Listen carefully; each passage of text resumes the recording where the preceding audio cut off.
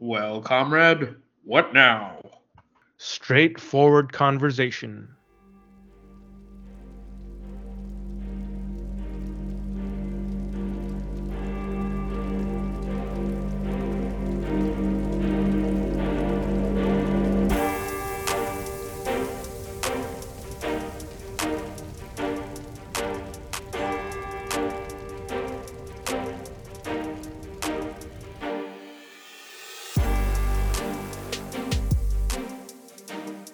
Welcome to Between the Gutters, where we talk about the stories within the panels. I'm your co-host Albert, and with us is our other co-host. Yo, what's up, everybody? I'm the other co-host. My name's Drew. What's shaking? Drew McGoo. Drew McSmooth. Those don't rhyme. Yeah, I was wondering where that came from. I was just perplexed. I'm just trying to come up with potential DJ names for you. Drew McDo. Do the Drew. Do the do. I don't know. Man. These are my marketing pitches for your DJ persona. Albert the Squirt. Yeah, that's disgusting. What? You've never... I'm not going to finish that sentence. No, finish I'm not. That sentence.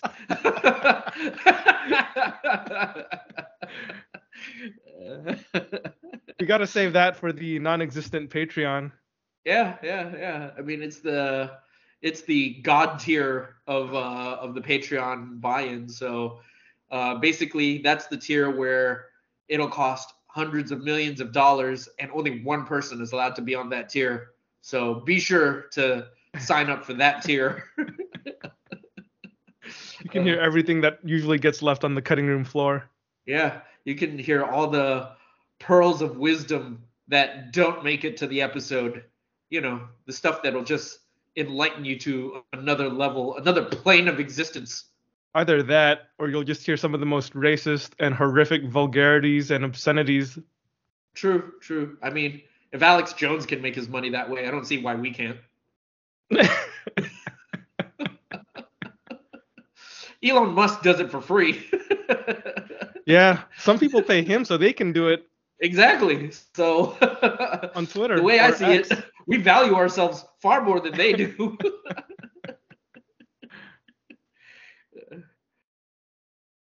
All right. Well, I guess if we got nothing else, we can jump right into it. What are we covering today, Albert? This is the last episode of 2023, or at least the last episode that will release in 2023.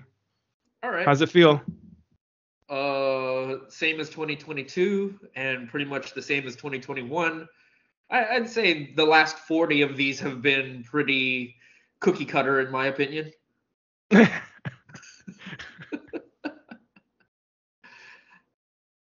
I can see I've stunned you into silence. I'm trying to do the math, because if you're saying the last 40 episodes... Oh, I didn't mean 40 episodes. I meant the last 40 years. Oh, okay. Got it. Yeah. Okay, that makes more sense. Yeah. It totally makes sense. Yeah. Thank you for the clarification. Yeah. But now I was going to say... like I've got a better grasp on your existential dread. Yeah. Wake up in the morning, go to work, go home, go to sleep, rinse and repeat. There we go. And try to read some comics in between. Yeah. But seeing as how it's the end of the year, we generally try to touch on a theme every year. Maybe it varies depending on just how we feel, but I feel like it's a good opportunity for us to touch on comics that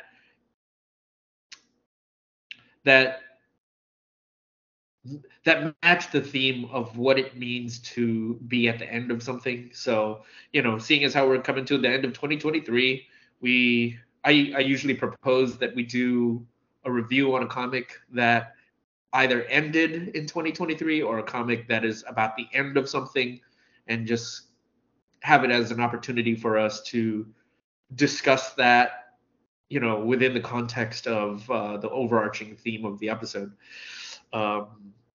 So this year, I don't know, it was a little tough finding something. The best we could do is Namor, Conquered Shores. by Christopher Cantwell and Pasqual Ferry.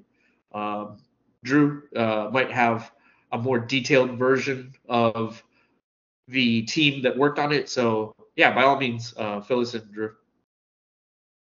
Well, I'm not sure if the Submariner is actually part of the literal title, but on the cover art it says Namor the Submariner conquered Mm, shores, yeah, and it is, as you said, written by Christopher Cantwell. Art is by Pascal Ferry, colored by Matt Hollingsworth, lettered by Joe Caramagna. It was a 5-issue miniseries originally published by Marvel, of course, from October of 2022 to February of 2023. So the 5th issue of this came out earlier at the beginning of this year, and the story is one of those kind of the end stories. It's not exactly, I guess it's kind of post-apocalyptic, but it's also one of those Marvel Universe alternate far future kind of stories where, yeah, everything, all the heroes as we recognize them have either died out or aged into obsolescence. So yeah. it's one of those. I think I think it's always fair to compare to make this comparison because the comic that I have in mind has been sort of the prime example of what that sort of comic looks like, and because of its success, is has always ended up being becoming the standard by which all comics of this type are measured by. But that would be Dark Knight, The Dark Knight Returns by Frank Miller. Um, I mean, I don't know if you agree with me. I'll clarify that I'm just speaking for myself, but I feel like ever since that comic came out way back in like the 80s, that that just set the bar for whatever these post-apocalyptic dystopian future version of superhero stories ends up looking like. And every time we see one of these stories done from a specific character's standpoint, it to me it always feels like that's Spider-Man's Dark Knight Returns. That's you know Like Spider-Man Reign. yeah, exactly. Or that's Captain America's Dark Knight Returns. Or What's in Captain this case, America's Dark Knight Returns? I don't even think he has one. Uh, I don't think they've ever have they ever done I feel or like they have they ever? probably have, but it's not coming to my mind right now. I don't know if they've ever pitched anything like this for that. Like I feel like they've done stories that throw Captain America into the future and have him like the one story that I can think of is that Mark Waid Adam or Andy, it might be Andy Kubert. It was part of the regular run of Mark Waid's run on Captain America, Oh, okay. and it's the one where Red Skull finally becomes uh I think he takes control of the cosmic cube, and like no, it's not Red Skull, it's Korvac. Korvac takes control of the cosmic cube, and for whatever reason he decides not to destroy Captain America because it's more important to him that he breaks Captain America. So Captain America is constantly coming back and finding new ways to like lead a resistance to overthrow Korvac. And all Korvac does every time is he just resets time over and over again.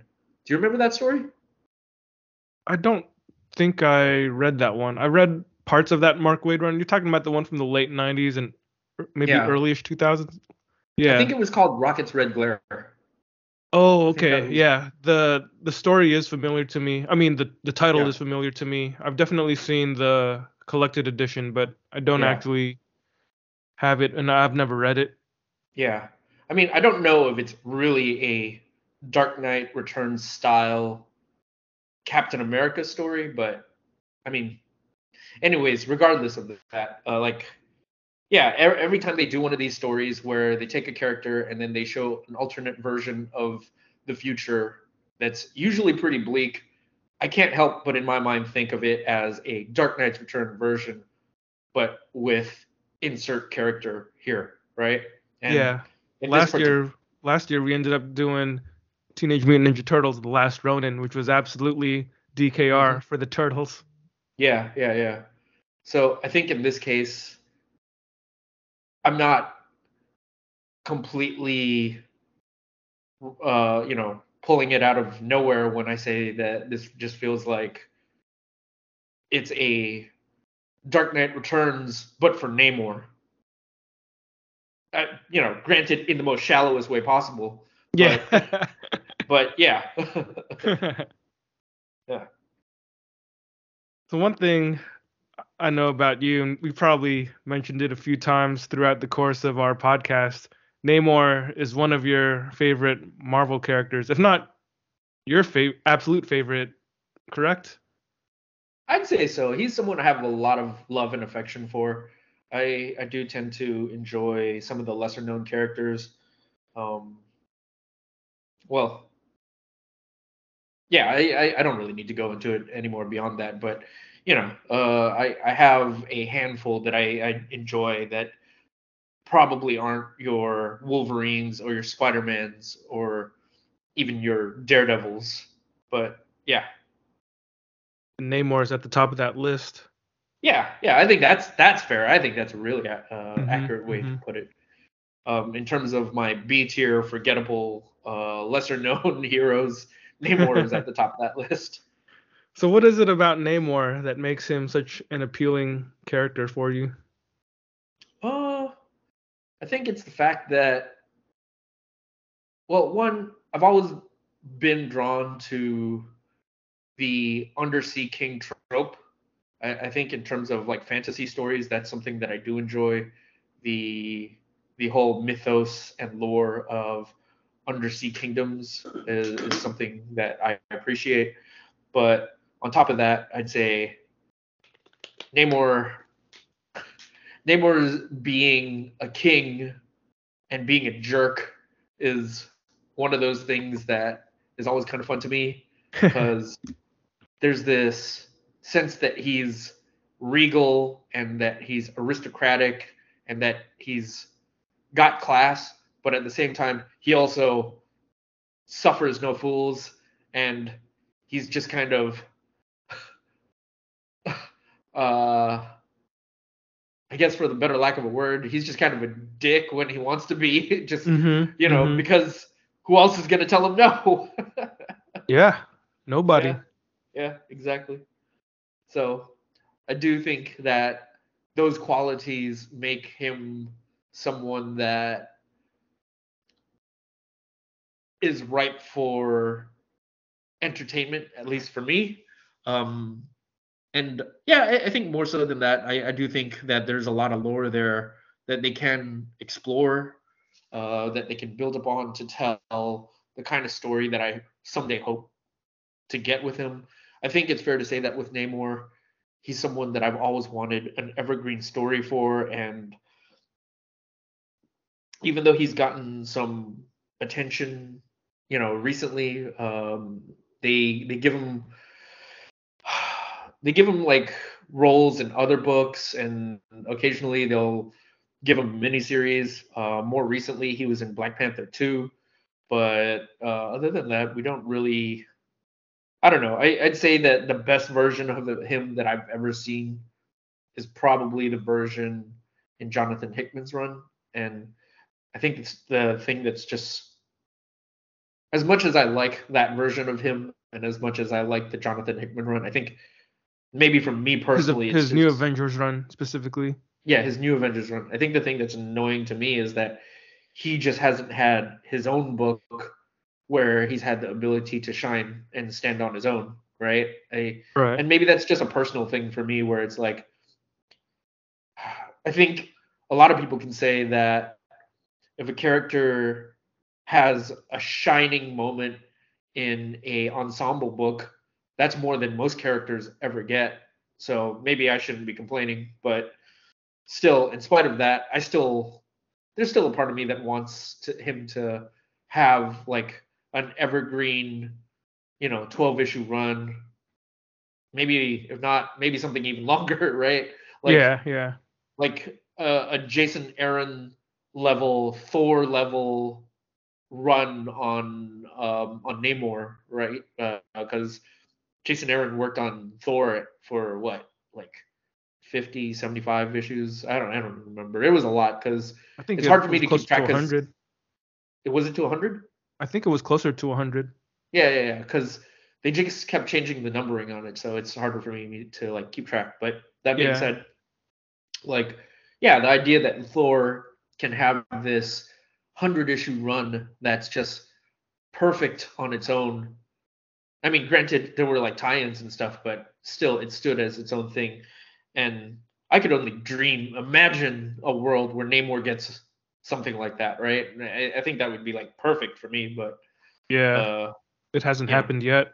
it hasn't happened yet, and not a lot of characters get that or are ever that lucky. So there we go. What was it that first got you into Namor? Were you into his comics when you were a kid, or was it something else? Uh, Honestly, it all just goes back to the cards. When I was a kid, I saw Namor in Marvel Series 1, Marvel Series 2.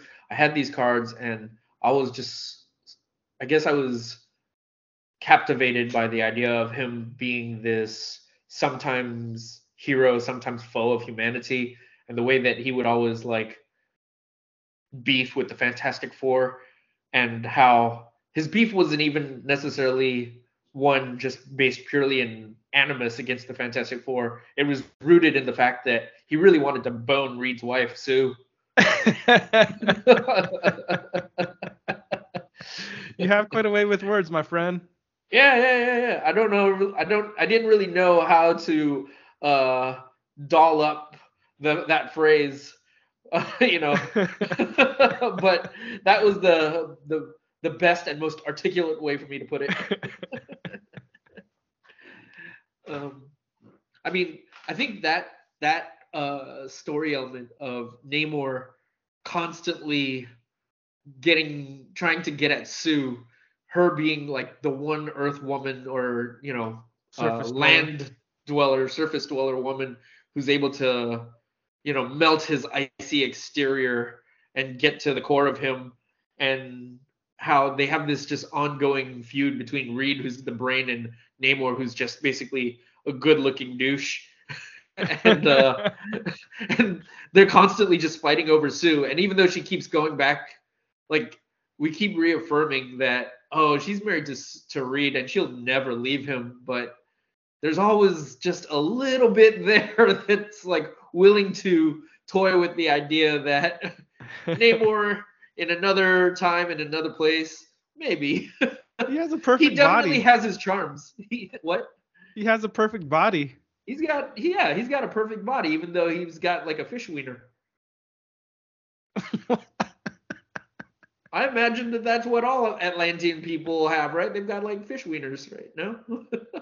what Uh, makes what makes him a fish man if not that? I always thought it was the pointy ears and the little wings on his ankles. Yeah, I imagine he has that on his wiener too, because he's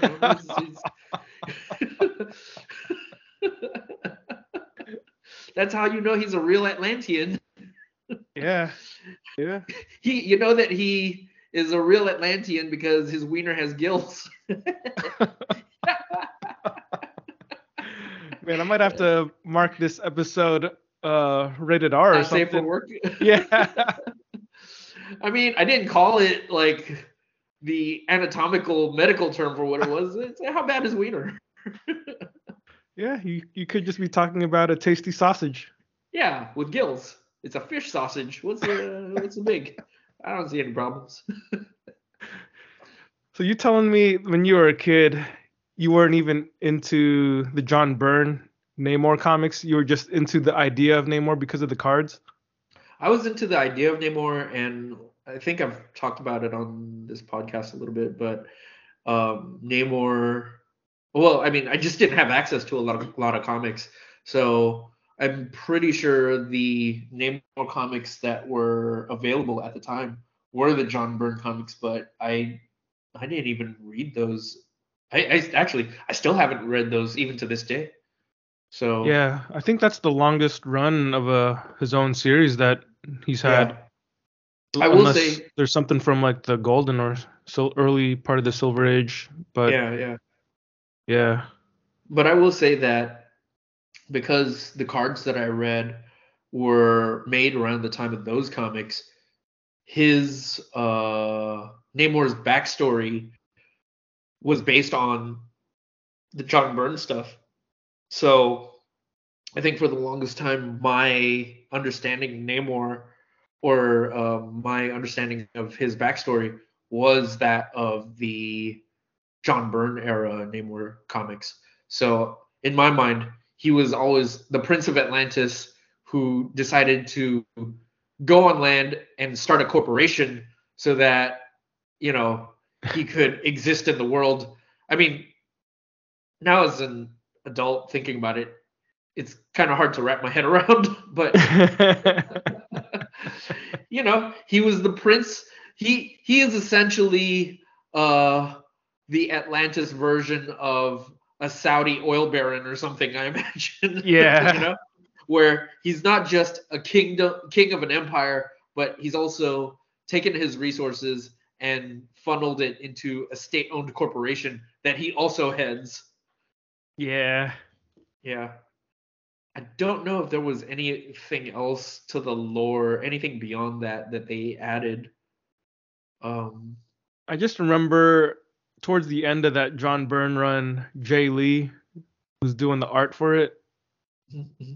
And I did kind of like his art back then, even though his early stuff isn't as good as his later career work. Yeah. Just the inkiness of it all, and like how it just looked like he was splashing buckets of ink all over the page. There was something about that truly captivated me. Yeah, yeah. I still remember the one cover that Jay Lee did where I think it's like a green foil cover and you see Namor like in the center of it, and it's just like Namor is just covered in like hair or something. There's like stuff all over it. I He had can't really a describe ponytail at one point, I think. Yeah, yeah. Well, okay, that being said, I don't know. What are your thoughts on Namor? What's your history with Namor like? Pretty similar to your history. I didn't read the John Byrne comics when I was a kid. I would only see them on the racks. So it was more just like look at the pictures, but never really had any inkling of what the story was about. All I really recall is, when I'd flip through it, I would see he was like a businessman, or he was in a skyscraper wearing a suit and all this and that, and that was it wasn't what I thought Namor was like, because when I had the Marvel cards, like you said, those were a pretty big foundation for our childhood in the early 90s. And I specifically remember the Namor card in Marvel Series 2. He's riding the Manticore. I think that's what the guy's name is. Yeah, yeah. Is it the He's Manticore? he's like a lion with a serpent for a tail and eagle wings, griffin wings, or something like that. I don't know, but I'm pretty sure that was his name. Yeah, I think that was his name. But I just remember looking at that card and being befuddled by it, because I didn't realize that the Manticore was an actual supervillain. I thought that was like Namor's pet. Yeah, yeah, yeah, yeah. I think I had the same thought that yeah. you did. Yeah. Because I saw that card and I vividly remembered, because the image of him riding this Manticore was kind of cool, because the Manticore was, well, at least in my mind, a pretty wild looking creature. So it was like, oh, that's cool. He's got command of the creatures of the sea or whatever. So that's kind of neat. Yeah, exactly. Exactly. But then we find out that the Manticore is an actual villain who has motivation and agency and thoughts. Yeah. So it just made that card even more comical. It's weird. It'd be It's like if pretty someone did a card of me and Drew, and like Drew was riding on my back.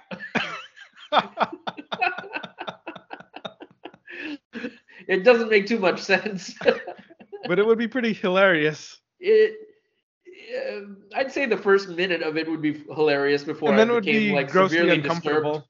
Yeah, exactly. But other than that card and those John Byrne comics, my main familiarity with Namor grew out from seeing his appearances in other people's comics, because he was one of those characters that just showed up in other stuff like enough times that I had a good sense of like what he was about. And his personality, because like you said, he's just this arrogant blowhard. Even though he's the king of Atlantis, he doesn't take any guff from anybody, and he always thinks that he's right. So people don't tend to like him. He's kind of a jerk. He's got a thing for Sue Storm or Sue Richards. So if I wasn't seeing him in like Fantastic Four or something or some crossover event, maybe I was seeing him in like old Defenders comics or something too. I'd Because occasionally see him in like Thor. Yeah, you're right. Defenders comics. What else is I was there? a fan of Silver Surfer when I was a kid, and I'd still say Silver Surfer is my favorite Marvel character. But there was this one summer when they did an annual event between the annuals of Doctor Strange, Hulk, Namor, and Silver Surfer, where the original Defenders got back together, and I was eating that up. I was pretty into that. Hmm. But yeah, over the years he hasn't really. I mean, they keep trying to do stuff with Namor, but it's rarely been stuff that interested me. I mean, the past Yeah, what 15, 20 years or so, they turned him into a mutant, so he's been in a lot of X-Men stuff. yeah. He's shown up, of course, in various Avengers comics, and like you were saying, I definitely think that Jonathan Hickman's New Avengers does the best Namor that we've got. Hmm. Um, but yeah, him being part of the X-Men, I wasn't really feeling that. Yeah, they just keep missing the mark with him, and it's just, I guess, frustrating at best, and it's insulting at worst. I don't know. uh, I don't Yeah, know. I guess if we could do a little bit of Sunday, I don't know, Monday morning quarterbacking, I guess is what you would call it or whatever, yeah. or backseat driving, whatever the term may be. Like, I don't know. In my mind, I think the best kind of Namor story is one that, for me personally, really like focuses on him as a king, really involves a lot of intrigue.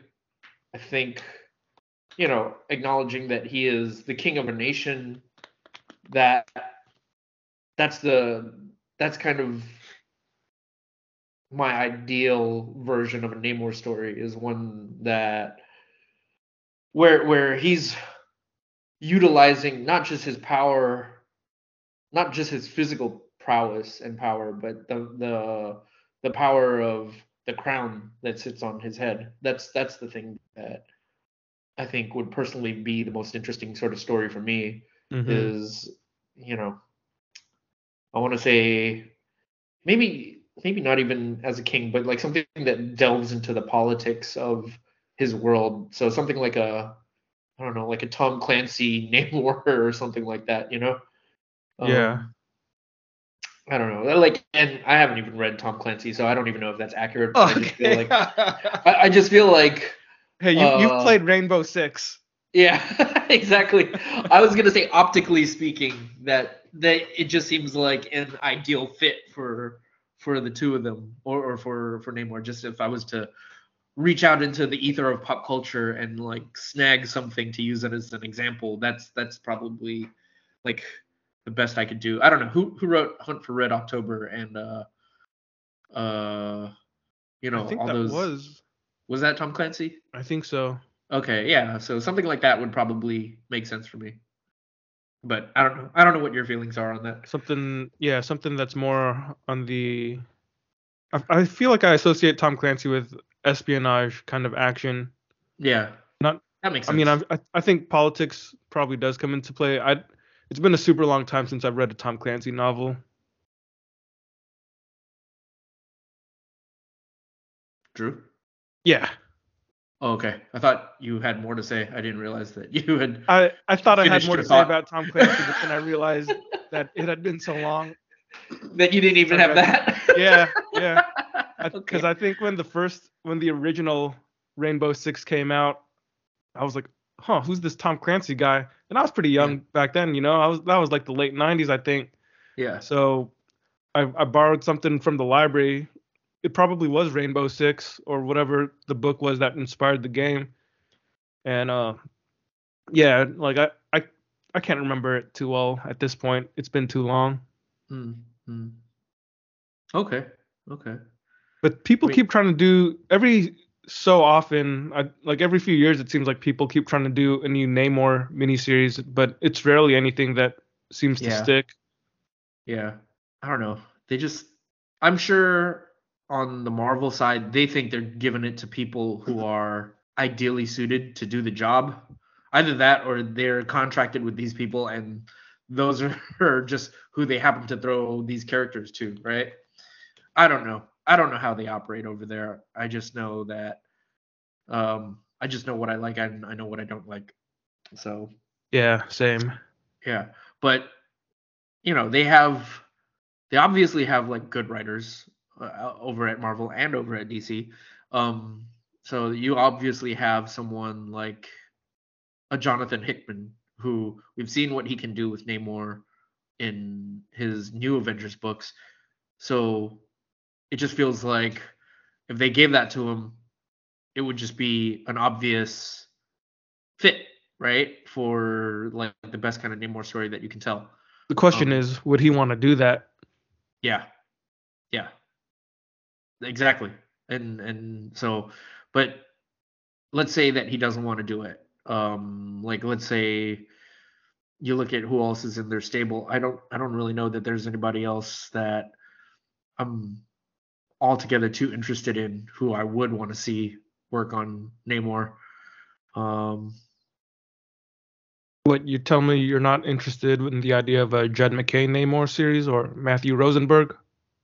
I'm not interested in the idea of either of their careers as a whole.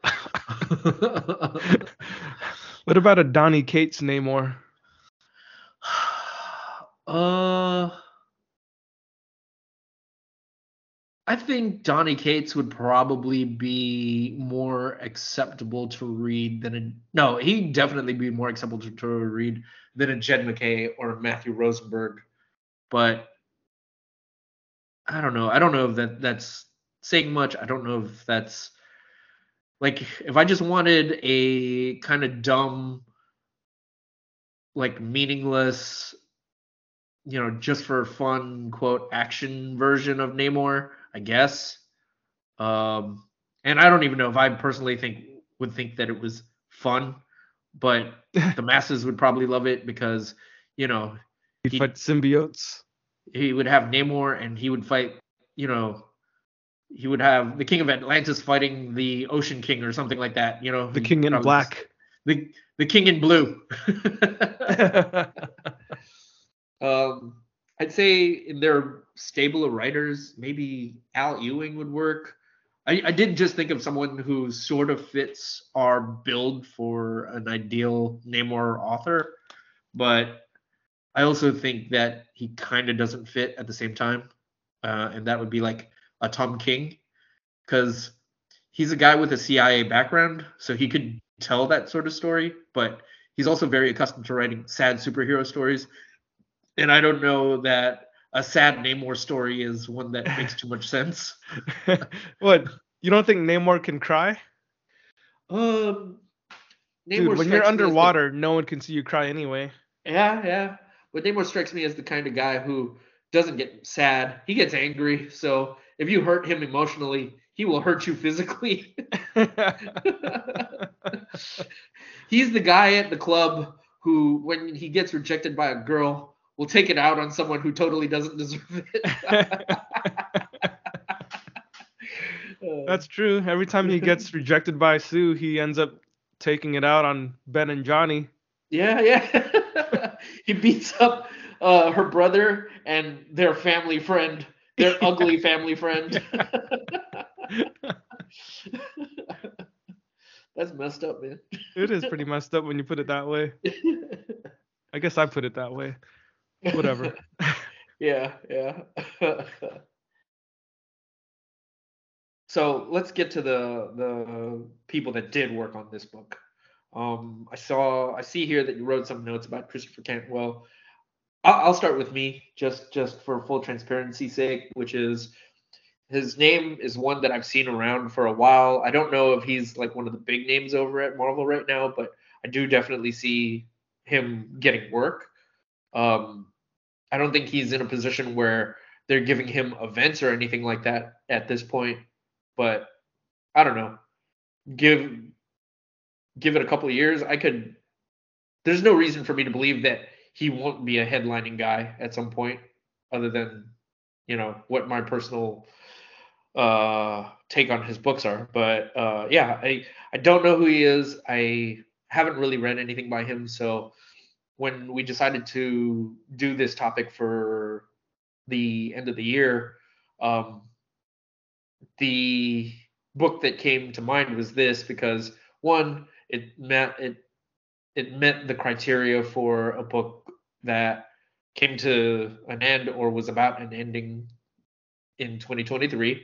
So I was like, Hmm. okay, and it I felt like it was a good opportunity to delve into this guy's writing style and just to get a taste of what he's about and who he is. Other than this, there's a chance that he might have done like a short in like an anthology or in some other books that they had from Marvel, maybe like a one shot or something like that. So there's a chance I might have read his work somewhere else, but Yeah.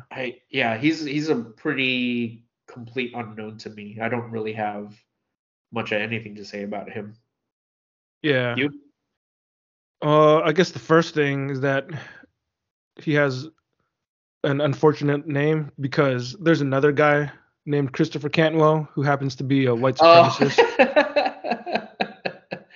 yeah. Well, at Just least you can say yeah. that if he can't be the best Christopher Cantwell out of those two Christopher Cantwells, that's pretty sad. Well, he's definitely better than the Nazi Christopher Cantwell. Okay, okay. We've got one nice thing to say so far. Yeah, I mean, our Christopher Cantwell shouldn't change his name just because some other Christopher Cantwell decided to be a neo-Nazi, you know. Yeah, yeah, So I don't begrudge Christopher Cantwell for keeping his name. It's yeah, not his fault, yeah, but it's yeah. just that I remember the first time I googled the guy. No, not the That first was time I the googled guy that came up. no, the first time I saw his name on a comic, I was like, "What the Christopher Cantwell? Isn't that?" And then I had to Google it, and then I realized, okay, there's another Christopher Cantwell. Like, there's in addition to the neo-Nazi, there's actually a writer, Christopher Cantwell, and then that was the guy that I realized wrote this Marvel comic. Right, right, right. That's yeah, unfortunate Yeah, for him. yeah. I mean, they both have their own Wikipedia entries, but if you Okay. look up our Christopher Cantwell, he turns out to be a Hollywood guy. I don't know if you've seen any of his shows, but he was one of the co-creators behind the TV series *Halt and Catch Fire*. I don't know what that is. I'm not big enough on TV. I want He to also, say, feel was Tim Roth in it? Anyways, I go have no ahead. idea. Yeah, it was Keep just going. something that I wasn't aware of, so I didn't really look too deeply into it. But he also directed a movie called The Parts You Lose in 2019. And in terms of comic book related stuff, he also served as an executive producer on the Paper Girls show, which I think was on Amazon Prime. I never saw it, Hmm. but as far as his comic book writing credits go, he's written quite a few things in these past few years, like some notable licensed comics. Like he did some Star Wars comics. There was an Obi-Wan miniseries he did at Marvel. He's writing a Star Trek story. Um, he did some other stuff for Marvel too, like a Doctor Doom series that was actually nominated for an Eisner Award for Best New Series in 2020. I remember he also wrote Iron Man. I don't think I've read too much of his work either. I feel like I might have read maybe the first issue of his Iron Man from a quarter bin at some point, maybe an issue of Obi-Wan, but there weren't ever things that I found quite a bit of just because I think of the pandemic era. It got kind of hard to find cheap copies of recent stuff in the bins. So I don't think I ever really read enough of him to make an impression. So this Conquered Hmm. Shores is basically the first real thing I've read from Cantwell. Yeah, it's the clearest example of a thing that I can associate with his name. Yeah. I'm looking up *Halt and Catch Fire*, and it's coming back to me. This is something that I recognized. It's got Lee Pace, and I think it's a drama that takes place in like the early era of the internet, and it was kind of released around that time where AMC was putting out these bangers of shows where you had stuff like Walking Dead, and you had I forget what other stuff they were putting out. Oh, they had like around Breaking Bad. So they were kind Oh, of on their upswing in terms of the shows that were coming out, and this was like billed as like one of the shows that was, kind of in the same category. I think like Mad Men is another example of a show that came out where, yeah, they were just kind of in the, I guess, art, not artisan, but like kind of the prestige era of their like okay. body of work in terms of what was putting out, and this was kind of billed as like, oh, in the footsteps of those shows that were coming out. And I never watched it, but the one thing that I remember is that I think Justin Chwan was interested in this show. It was Our something buddy that he was Justin. talking about. Our buddy Justin Nice. Chwan. He was on this episode once, way back when. Yeah, not even once. He's been on a couple of times. I remember he did the Eternals movie review with us. So I'm sure there was some other episodes. I don't I quite think the remember. first Black Panther movie and the Shang-Chi. oh, it was that, and wasn't there what He was might the have done Black Panther with us too. yeah, I think he was on the Black Panther episode with us, and the one that first Adrian Tomina movie, Oh yeah, yeah, Paris yeah, 13th District. yeah, yeah, yeah. Okay, so he's been on quite a few times, and he's uh he's a big cinema guy, A and cinephile. yeah, someone who likes to have sex with movies, right? Um, a cinephile is very much in line with what you would associate when someone used the term file at the end of a word like that, as Okay. in a peta or a necrophile. All right. All right. Yeah. So I just imagine that if that's my association with the word, then a cinephile naturally would be someone who fornicates with movies. With that kind of logic, I cannot formulate any kind of rebuttal. Yeah. And since Justin isn't here to defend himself, he has to just tacitly accept it.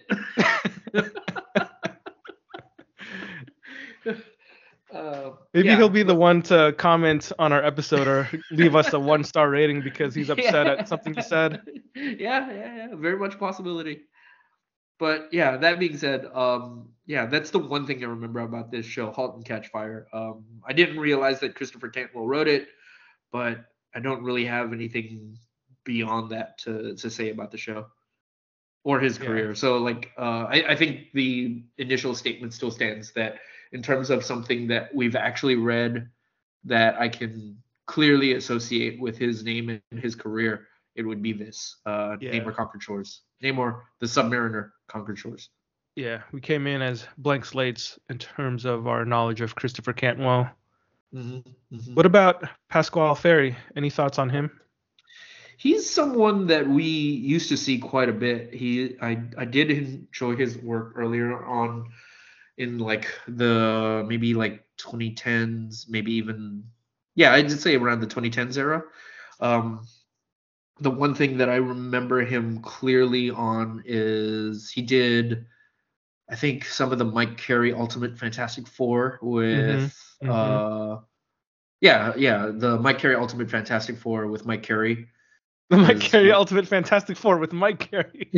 So good, you got to sell his name twice. the man is an institution. He's not a businessman. He's a businessman.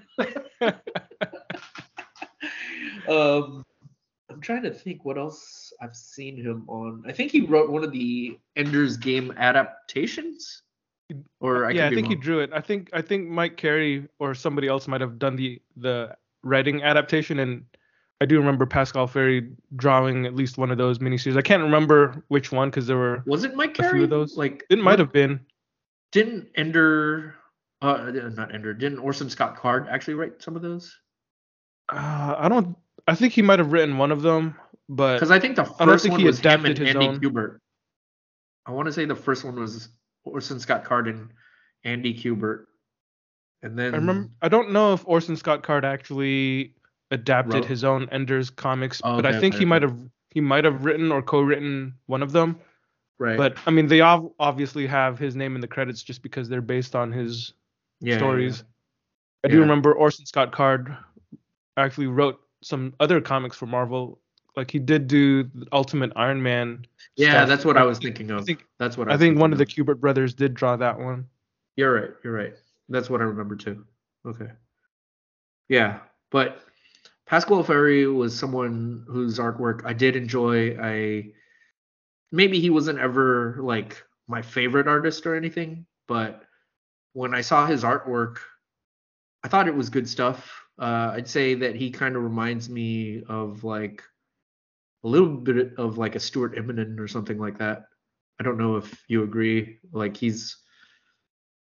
you're obviously like bigger or more knowledgeable of Stuart Immonen than I am, so you're probably more qualified to say. But No, I see the connection there.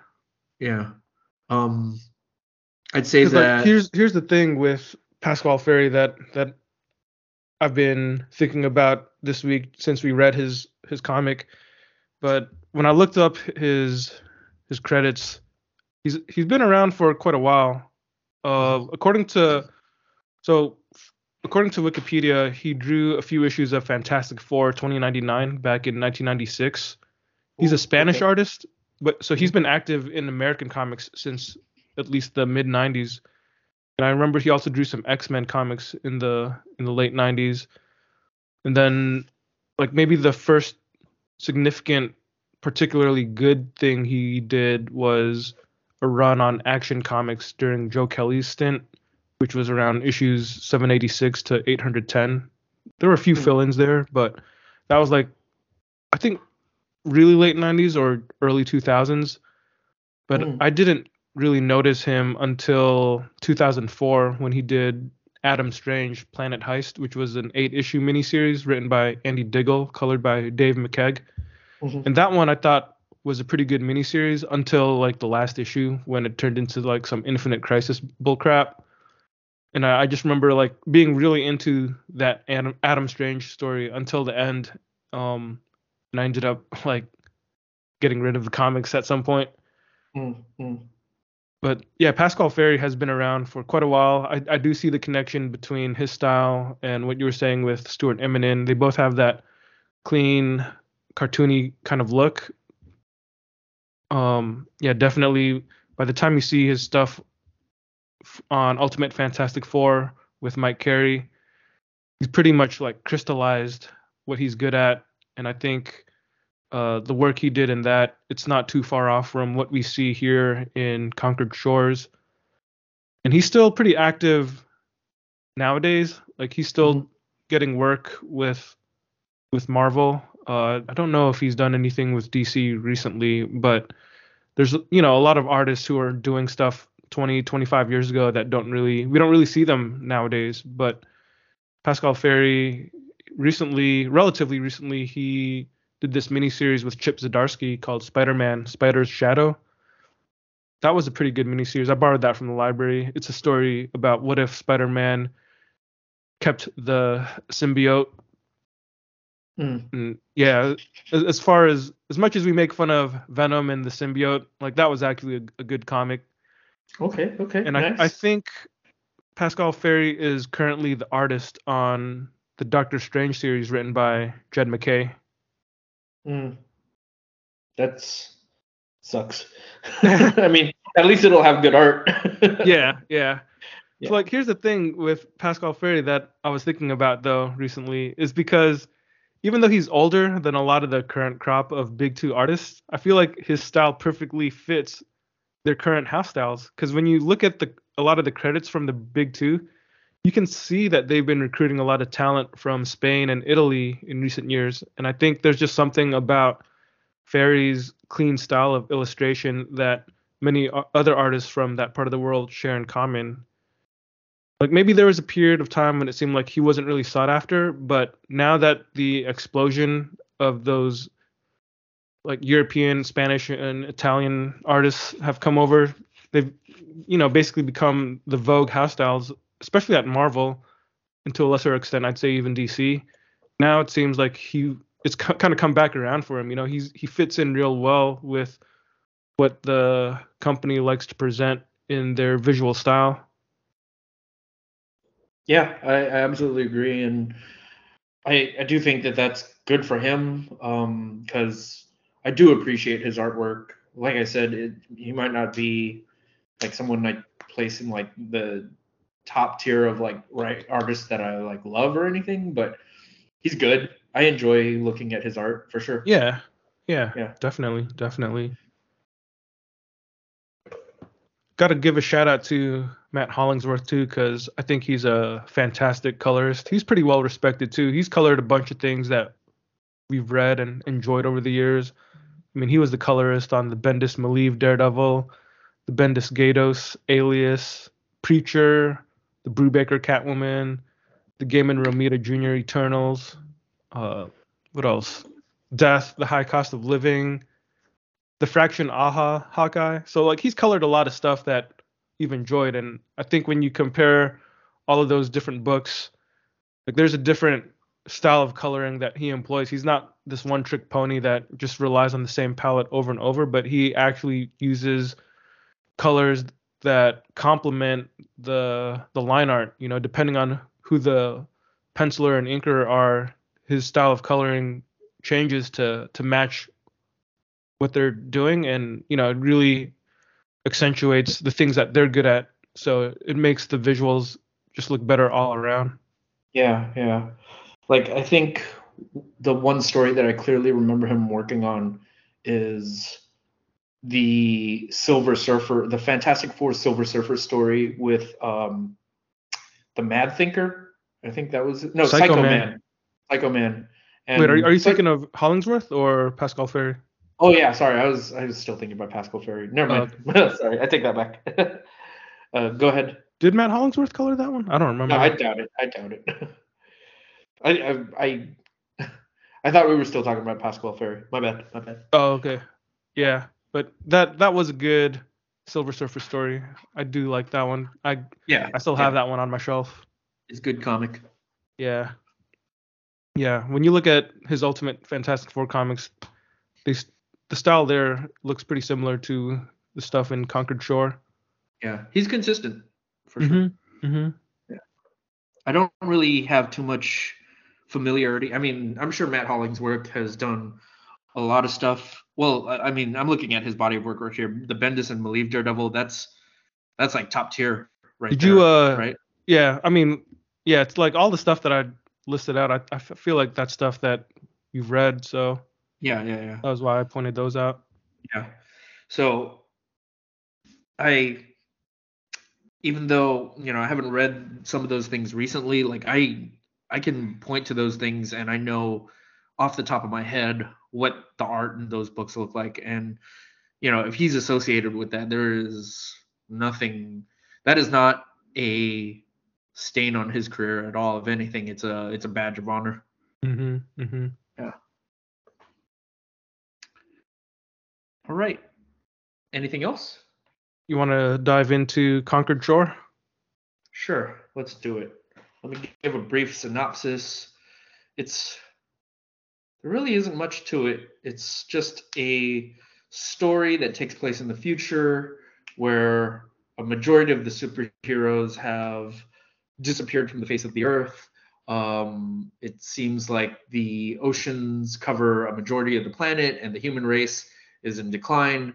They are seeing problems with their birth rate. They are incapable of having more children.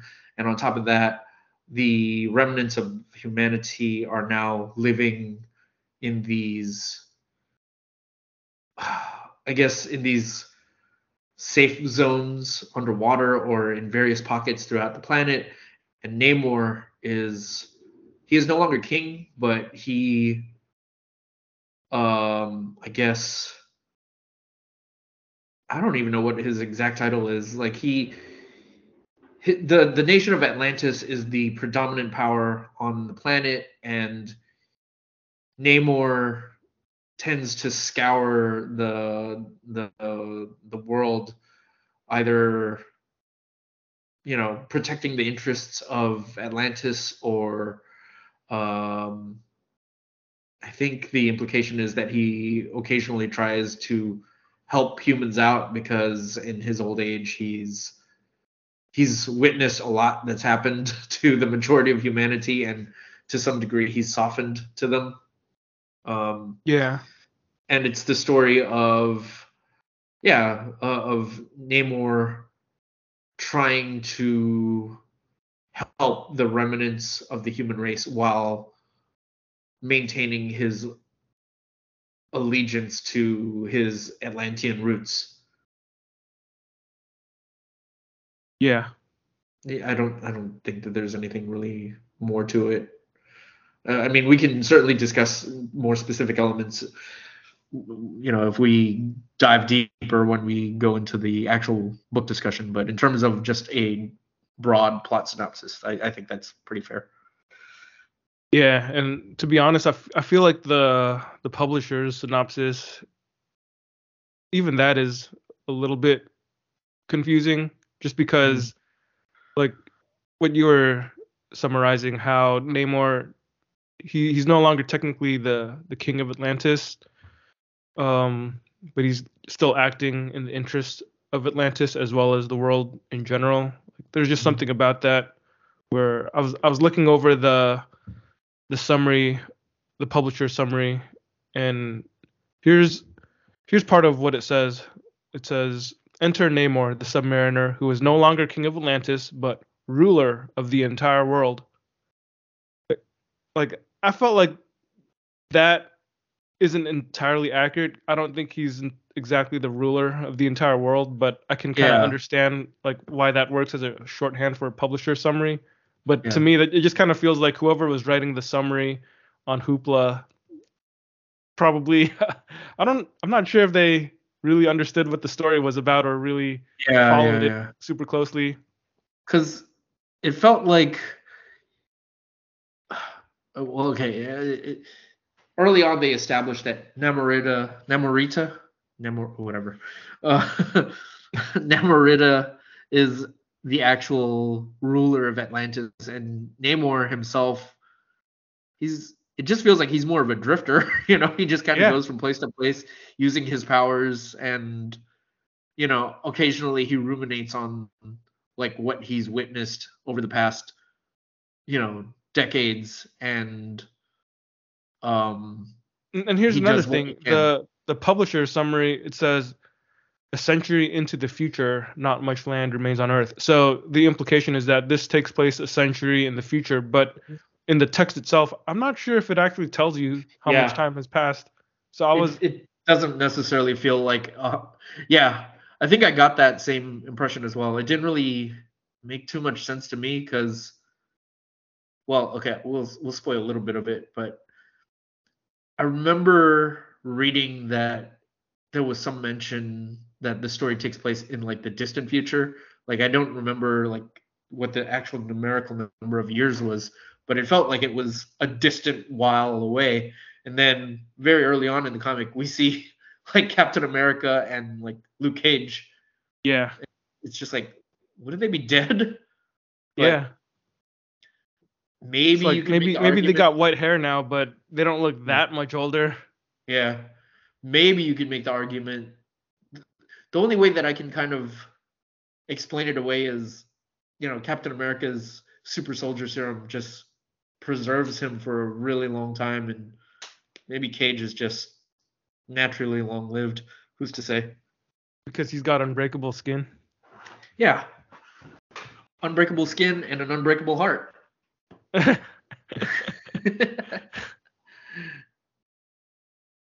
I guess Well, so. I guess so. Well, okay. I guess since we've peeled the Band-Aid off a little and we've given the synopsis, um, we can dive into it a little bit. I don't know. What did you have any thoughts? General overarching thoughts about the series as a whole. Sure. To be honest, I didn't really like Conquered Shore. I don't think it's a good comic. I actually think it's a bad comic, Mm, and I don't mind having read it for the podcast. I would still be willing to read more from Christopher Cantwell.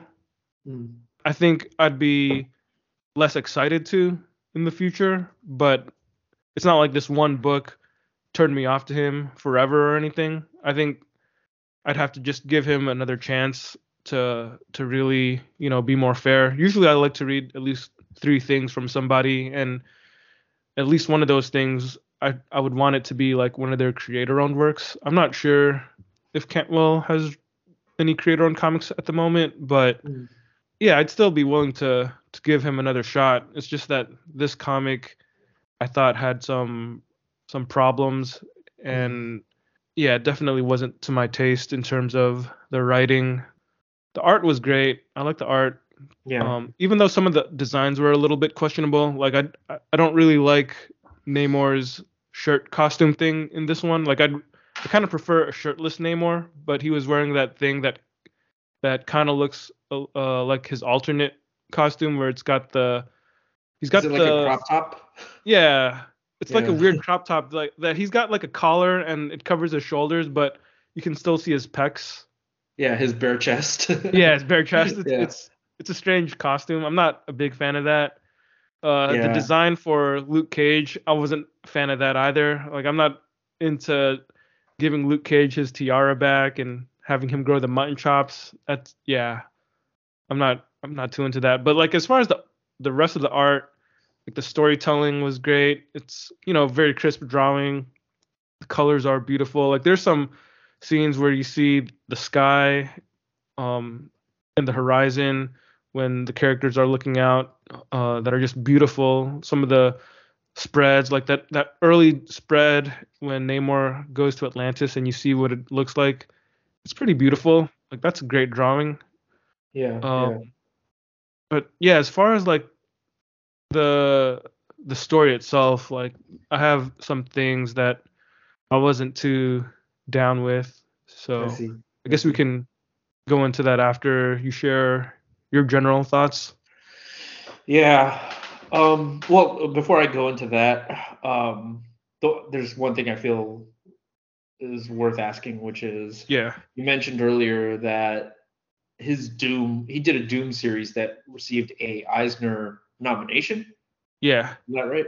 Yeah. Like, I wasn't even aware of that. And, in terms of comics, and Eisner is it's a pretty prestigious award to win. Um, And it's not too bad just to be nominated either.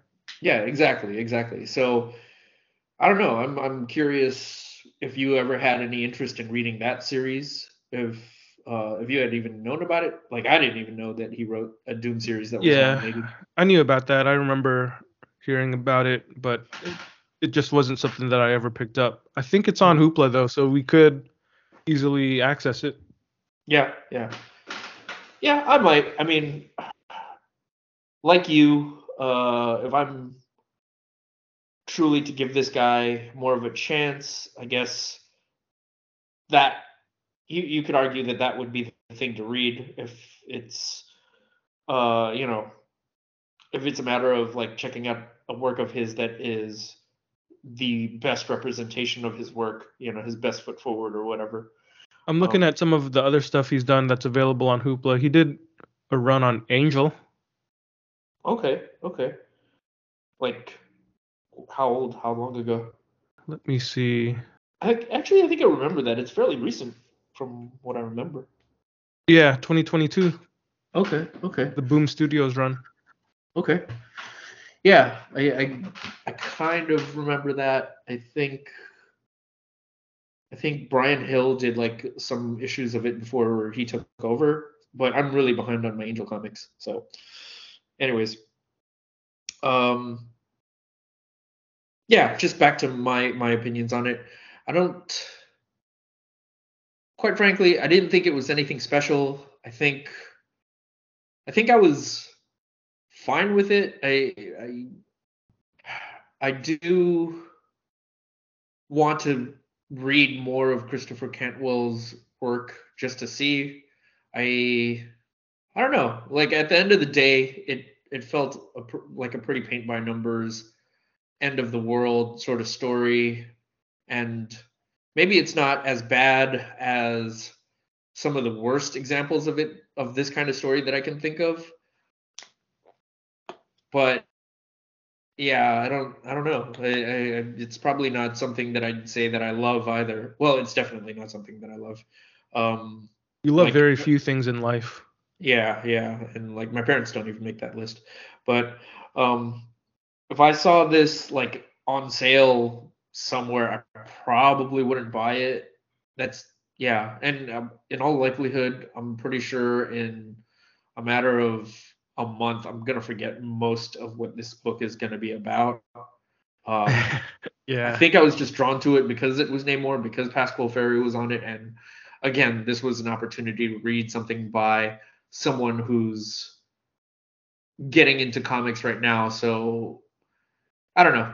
I think I'm perpetually working on this podcast. I'm perpetually in a place where I perhaps it's my version of a midlife crisis where I don't want to admit that all the writers that I love are just guys that are, you know, behind the times, guys that are not nearly as relevant as they once were anymore, or if they are in the headlines, it's for like the worst possible reasons. Yeah. So I do want to stay abreast of the new writers that are coming out and who's popular and who's just who's kind of writing comics at the moment, just so that I can at least You want to still be be part of the involved. discourse. Exactly, still be involved in the conversation, be a part of the discourse, and like at least know what people are talking about. Um, so I guess in that sense, I achieved my goal in reading this comic. Yeah. Yeah. Yeah, Yeah. yeah. I But agree with that. overall, like I can't say that if Cantwell is someone who's representative of like this generation's, like tier of like A-list writers, which I'm not even sure that's the case. I kind of doubt that it is, but he's not someone like this as an example of his work isn't something that like it's not an example of something that I love or maybe even like that much. Perhaps, yeah. I think the thing that I can say is I'm fine with it. Like if someone said they liked it, I'd be like, fine, whatever. Like Yeah. that's probably the best that I can really say. Yeah. Yeah. It's one of those things where if someone said they loved this comic, I wouldn't like denigrate them or mock them for it. Mm, Like, I mean, at the end of the day, I guess what I can say is that this comic just didn't resonate with me in any way, shape, or yeah, form. So, um, in that regard, it's it is kind of it is going to be something that I'm probably going to forget in a matter of weeks. yeah, But I think when I took the time to like examine it a little bit closer and like pay more attention because I knew we would be podcasting on it, I think that close examination is what kind of makes it fall apart even more for me. So yeah, for me, I would even say that I dislike the comic, and I'm not into it, and uh like some of the reasons why, I'll try to explain why it didn't work for me. Like first of all, the backstory for the whole premise of it didn't make a whole ton of sense to me. So I mean, I can understand that sometimes you just want to come up with a simple plot device, and that's all it is, just to set up your story. And if the reader doesn't buy into it, then it's going to make everything real difficult. But I felt like his plot device in the backstory about the all the heroes leaving the planet to fight the Kree, except for the mutants. I guess they stayed. It ended up killing all the heroes, but there isn't really any explanation as to what happened to all the mutants. And this comic was written during the height of the Krakoa era of X-Men. So, like, what happened to the X-Men? Like, how did this happen? What happened to Krakoa? Did they all just move to Mars, or what happened? So Yeah. there's that question, and then secondly, it's like, why did all the heroes just end up dying so easily? And if they all flew off the planet to fight and die, how come Cap and Cage are still on Earth? Yeah. Yeah. I'll admit that was pretty weird for me too, because right off the bat, they start off with the fact that all the heroes went to go and fight the Kree, and none of them came back. And then you turn the page, and it's like, oh, what's this? Captain America is still on Yeah. the planet, and Luke Cage is still on the planet. But I thought you said all the heroes died. And Maybe all the heroes except the two most cowardly ones. yeah, well, but that's the thing, right? That's the thing that adds to it not making a lot of sense is like if Captain America is kind of the apex hero that you think that he is, then like why isn't he there with them? Exactly. It just doesn't make sense.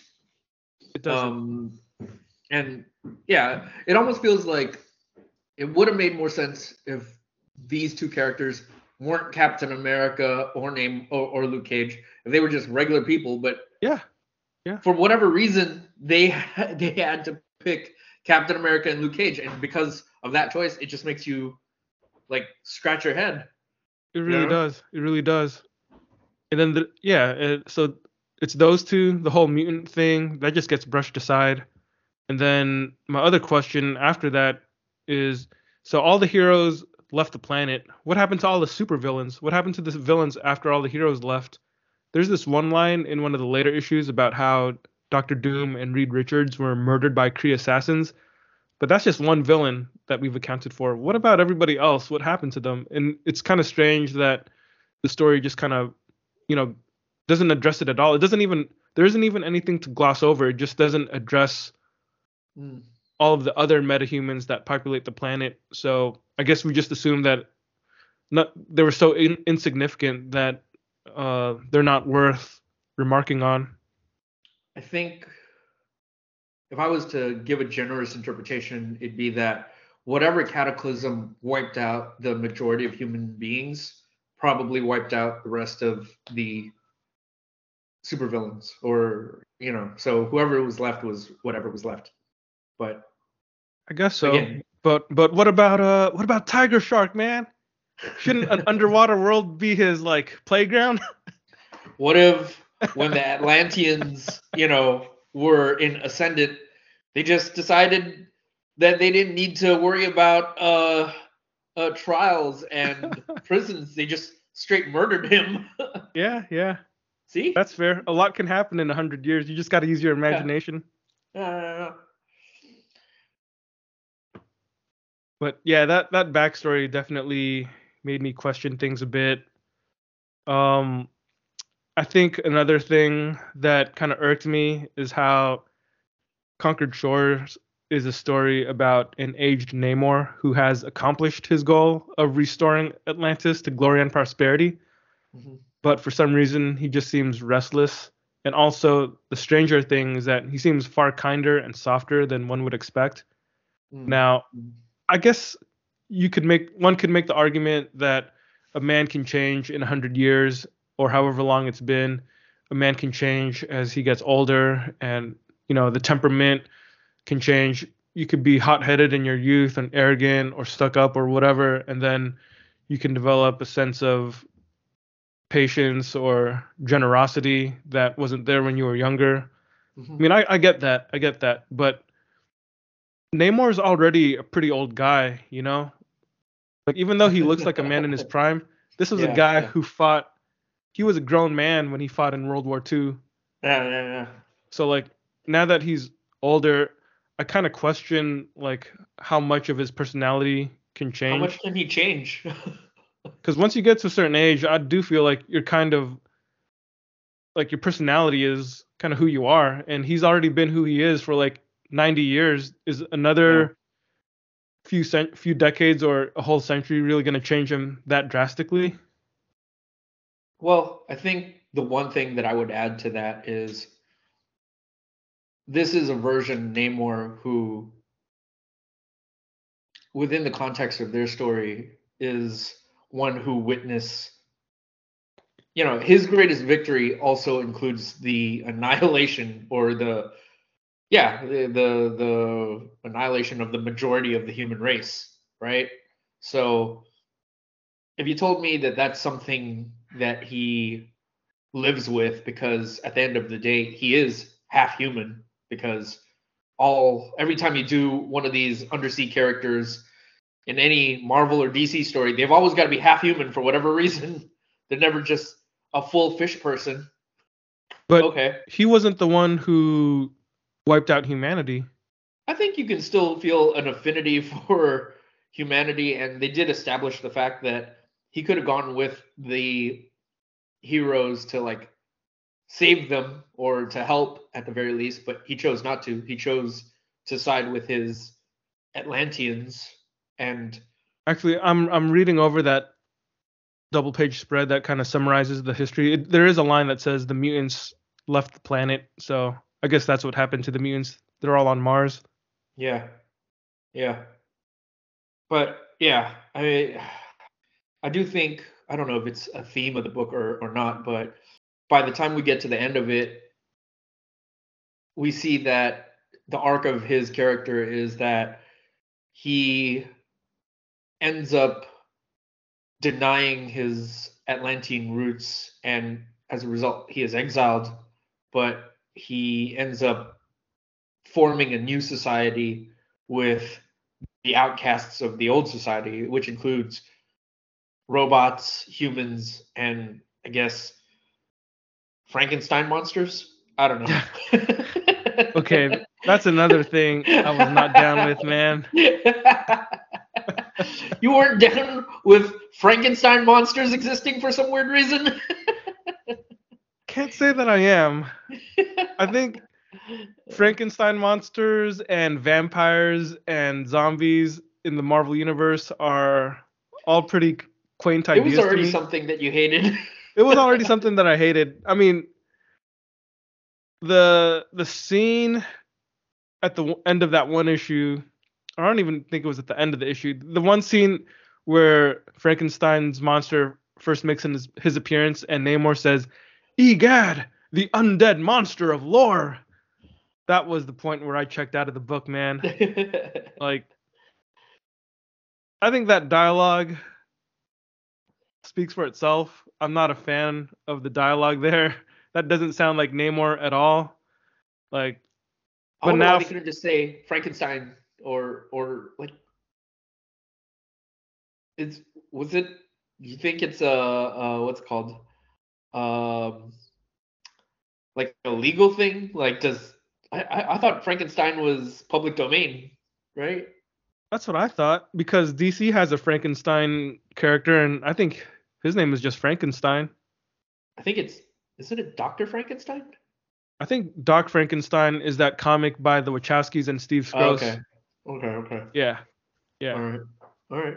Okay. So, yeah, I don't know. So the EGAD monster is just bizarre to me because It's here's the thing, redundant. right? Like there's a scene after that where Namor has to explain to Cage what Frankenstein's monster is. Yeah.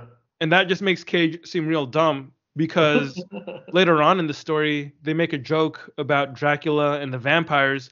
So it's not like these classic monsters don't exist in the Marvel universe, right? Like I mean, we've No. already seen Dracula in the Marvel universe. That's been established.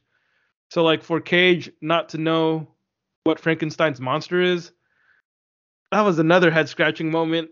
And again, I just don't like the idea of bringing Dracula, vampires, Frankenstein, uh, Mummies, zombies, werewolves, mummies. Yeah, like all of that stuff is all of the pretty silly to me. universal classic movie monsters. Yeah, Yeah. yeah. Maybe that's just a personal thing, but I do not appreciate seeing that in my Marvel comics, and I'm just I thought biased that like was a that. weird choice too. I don't know, like I think when I was thinking about it, and if I had to be generous, I'd say that it was Cantwell's attempt to write a story where the point of it was that these are the remnants of what's left of, you know, whatever's on Earth, right? So that will include humans, that'll include robots, and apparently what's left on the planet is also universal classic movie monsters. So it's the idea that they will form a more perfect society with Namor playing the role of the bridge between Atlantis and this new human race, right? But it still doesn't make sense why, of all the remnants of whatever's left on the planet, why these monsters would be part of it. That was confusing to me. It's just It's a random choice, and it's a very random choice. yeah, it doesn't seem to underline any other thematic subtext or anything. It just feels like Christopher Cantwell thought it would be cool to have Frankenstein's monster in his story, so he just decided to do it. But Yeah, it ends up making it distracting, especially yeah, when yeah, you're a sicko like us who tries to, analyze and really look deeply into a story that probably doesn't really warrant it. yeah. Yeah. I think at the end of the day, this is again, if I was to go back to my earlier comparison, where I would say that this is just a really, in the most shallow way possible, this is a attempt to do a Dark Knight Returns for Namor, right? Um, it the thing about it is that at the end of the day, it's just a pretty plain, average adventure story that just happens to take place in the future. I don't think it really has much to say about Namor. It doesn't really give him any additional depth. Like I think early on when I read the first like couple of issues, there were okay, I'll say before the point where like Captain America shows up, there were moments where I was like, okay, if this is a thing where based on the synopsis provided on Hoopla or at the back of the book, if this is a story where Namor has achieved everything that he has sought, and now that he is victorious in the future, he all he can do is look back and like see the folly of his ways and his mistakes. If it was like a contemplative book like that, then I probably would have been more interested in that. Yeah. But it really wasn't. I mean, maybe it touches very lightly on some of those ideas, but it's pretty shallow in its exploration of those ideas, if it even explores them at all. Yeah, I agree with that. It's not really contemplative at all. It's more of just a straight up Yeah, adventure. Namor yeah, collects a couple allies as he's touring the water soaked earth, and yeah, he ends up finding yeah, like you said, at the end of it, it's just him being a part of a new society, yeah. holding hands and singing kumbaya with a mixture of people, Mm. which is fine, I guess. It's an innocuous idea, but there really isn't too much meat on the story to give that any kind of meaningful depth or resonance. Mm. I feel like it's the comic book equivalent of every Saturday morning cartoon having at least one episode where they do a time travel story where the characters go to an alternate universe only to discover that the future has been ruined by something that they did in the past. It's every science fiction Saturday morning cartoon doing their version of the Terminator, and it's probably this story is probably on par with that. Yeah, yeah, kind of. Except I guess there isn't any time travel element. They're not fixing anything in the Yeah, past to yeah, prevent this from happening. So I guess I can appreciate that. At least they didn't try to undo everything. It's just a story about making the most of what you've got in front of you, even if what you've got in front of you is a planet full of water. Yeah, yeah. Boy. There was another scene that I want to nitpick at just because it irked me in the moment when I was reading it.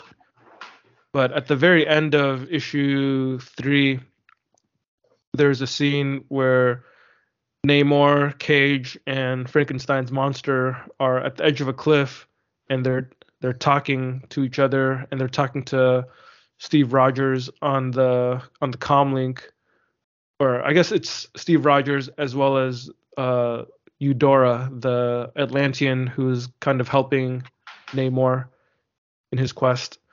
But while they're having this conversation, the 1940s Human Torch flies up and surprises the heck out of them. And I always thought that was a strange thing to do because the dude's on fire, they're standing outside, and it's like dimly lit. So you'd think that they'd be able to hear him coming. But it just turns out that the torch shows up just in this dramatic fashion. And it never really makes sense to me because of the amount of dialogue in the scene. It just doesn't, like, logically speaking, it's weird to me.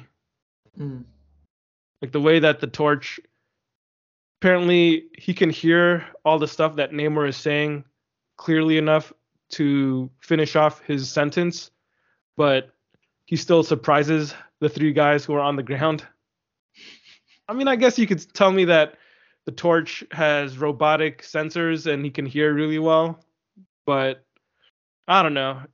I just feel like if you're out in the middle of nowhere, there's no natural light and it's nighttime, you're probably gonna notice a flying, flaming Human Torch. Yeah, Yeah. exactly. Right. Yeah. And it's a story that follows all the standard tropes where every time Namor encounters somebody, he's got to fight the guy before they can be friends, set aside their differences and be friends. Like he fights Frankenstein's monster, and then they end up becoming allies. When the torch comes, they try talking a little bit, but at some point they end up fighting too, and then Namor regrets what he has done. Yeah, there's that whole subplot with Machine Man. I don't really know what that's supposed to be there for or what that accomplishes. Yeah. I think the only thing I got out of that was it'd be really cool if Pasqual Ferry did a Machine Man miniseries. Yeah. I'd be down for that. Yeah. I guess he's an agent acting independently of the rest of the robot society, I think, to fight against the Atlanteans. Well, from what I remember, the revelation was, well, I could be remembering this wrong. Didn't Atuma reprogram one of them to turn him into basically a living bomb to assassinate or to wipe out one of the sanctuaries? Oh, shoot. I totally glossed over that, if that's the case. Yeah, because at the very end of the book, when Atuma and Namor are fighting, yeah, it's one of those things where in the future, Atuma is now deeply ingrained with the general of their military. Yeah, he's been forgiven all his crimes. He's part of the existing power structure, but it turns out he's still a jerk. Turns out that the guy who's like tried to rise up against Namor a bunch of times is still a jerk who in the future is willing to do exactly what we expected him to do.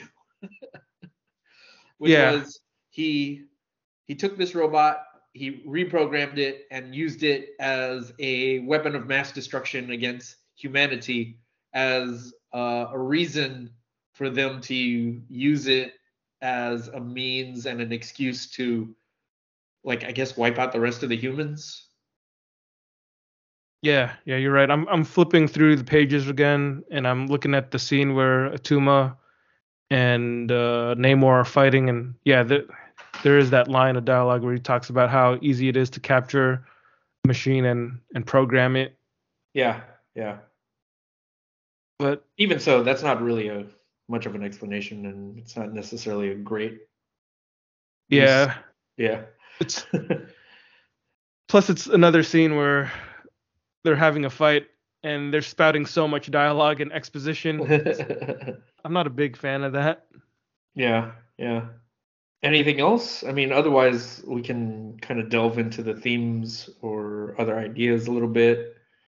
Are there any themes to this comic? Um, I think the main one is just the idea of making a better world, newer world. Um, I don't know. Last week we discussed Deadly Class, and I think that did a far more compelling job of exploring that exact same idea. Yeah. Just didn't really see that here. Um, I don't know. Like, I can't help but compare this to other versions of it. Like we talked about Spider-Man Reign, and that's another story where maybe no, the art is definitely good in that comic, but in terms of the execution of it, it doesn't land anywhere near as close as The Dark Knight Returns. Like it just feels like at this point there's a whole genre of comics that are trying to be uh like a whole genre of comics which is just comics trying to be Dark Knight Returns. Yeah. and and this maybe this isn't trying as hard as something like Spider-Man Reign, but it's still I don't know. I feel like the takeaways are always for a lot of the people who are writing these kind of comics, the takeaways are always, well, what made Dark Knight Return so great was seeing alternate versions of the heroes that you love in these really dire circumstances and just reimagining a world where we can kind of play with the lore and make it devastating for the sake of drama, right? And Yeah. that's what the Dark Knight Returns did so well, and that's the filter that they just apply to these characters. So you have Spider-Man Reign, which is you know a world where the criminals take over, New York, and Spider-Man killed his wife with radioactive semen. Ha ha! So at least I can say that Namor didn't kill Sue Storm with radioactive fish semen.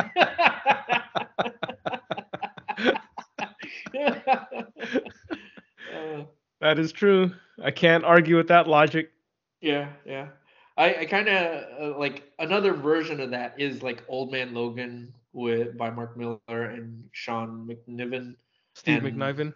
Steve McNiven, sorry, or the other books in that series that came out, which were well, not series, but the other books that were associated with it, things like Old Man Hawkeye or Old Man Quill, um, by Ethan Sachs, and I forget who the artists were, but um, I recently read one of those.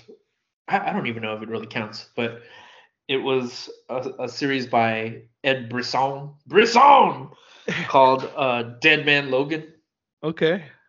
and I think it's a maxi series. It's a 12-issue maxi series that serves as the final end note to the Old Man Logan character. So I guess it doesn't even really take place. Okay, that's not true. There is definitely a part of it that takes place in the future and like kind of closes out Old Man Logan's story. But aside from that, like I feel like that was probably more closely aligned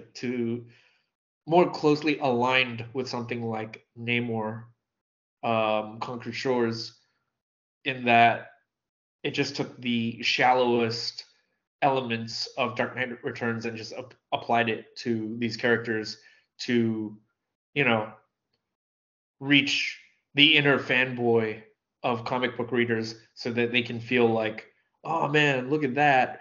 Can you imagine a world where all of humanity is dead and Namor's the only one left and he has to like you know, he has to go against his Atlantean people to start a new society. Wouldn't that be cool? It's a lot of stuff. Like navel gazing is what it is, I guess. Yeah. Yeah. And Conquered Shores is the kind of thing where it doesn't really feel like it has anything significant to say even about Namor the Submariner as a character. Mm. Because I was thinking about what you were just saying about these kind of old man stories Yeah. and these wannabe DKRs.